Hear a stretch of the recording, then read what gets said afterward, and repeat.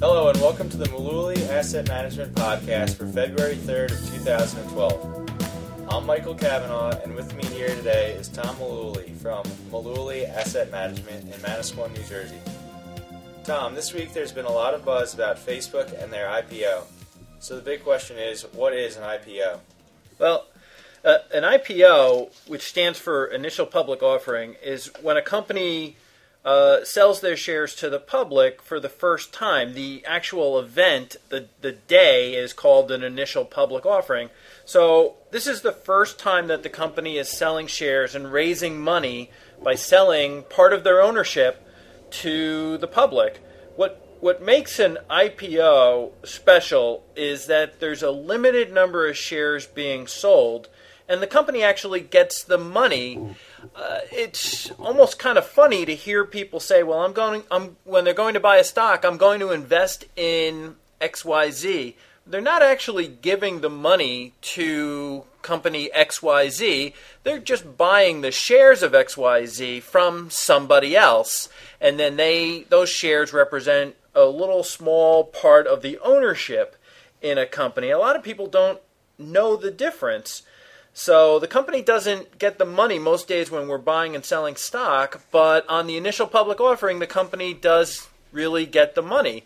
And everybody wants to get shares in these well-known initial public offerings like Facebook, but finding these shares are like finding free tickets to the Super Bowl. They're really hard to get.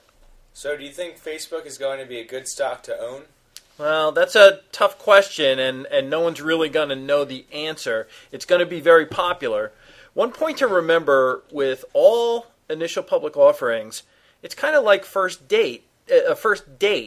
Everything is dressed up and looking real good. The company wants to maximize the mileage they get in an initial public offering. You know, something else to consider, Facebook now has 800 million subscribers, and I heard that half of them log in at least once a day. You know, something you got to remember is things don't grow to the sky forever. At some point, the growth projection or the growth arc can change. By comparison, Google went public in the fall of 2004. Actually, it was August 19th, 2004. They went public at $85 a share.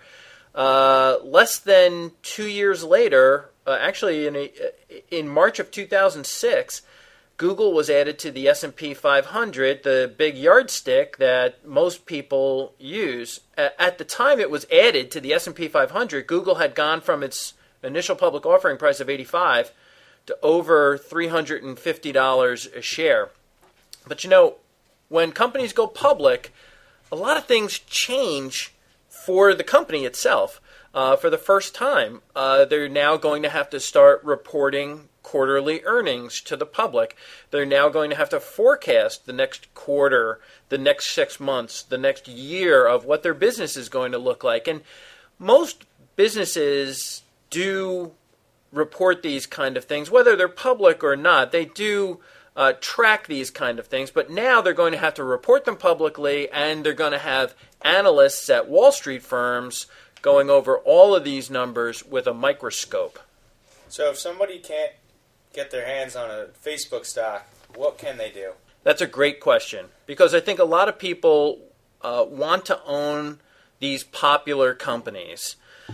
And one place that I would steer people to if they want to get involved in technology companies, especially internet companies, is there are lots and lots of technology mutual funds and internet mutual funds and technology and internet exchange traded funds.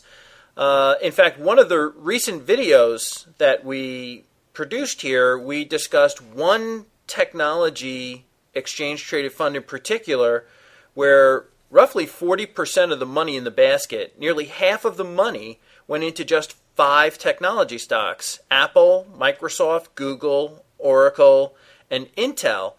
So, you know, while we can't come out and recommend a a technology basket or a specific stock like Facebook, because it's not public yet,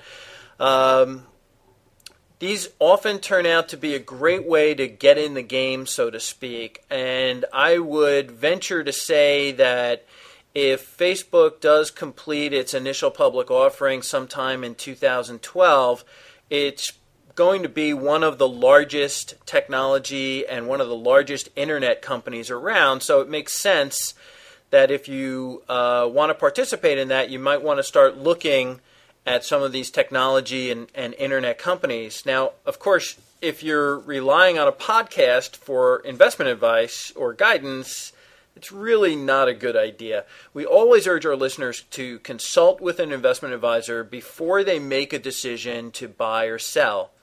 Now, if you don't have an investment advisor, you can contact us. You can reach Mullooly Asset Management at 732-223-9000 here in New Jersey. You should also know that none of the investments that we discuss in this podcast have been specific recommendations of Mullooly Asset Management. And clearly, this podcast is not a solicitation to buy or sell any particular investment. But we have gotten a lot of calls in the last few days about Facebook. It's certainly something that I think a lot of people are going to be talking about. So we continue to welcome your questions, and we will talk to you again on the next podcast.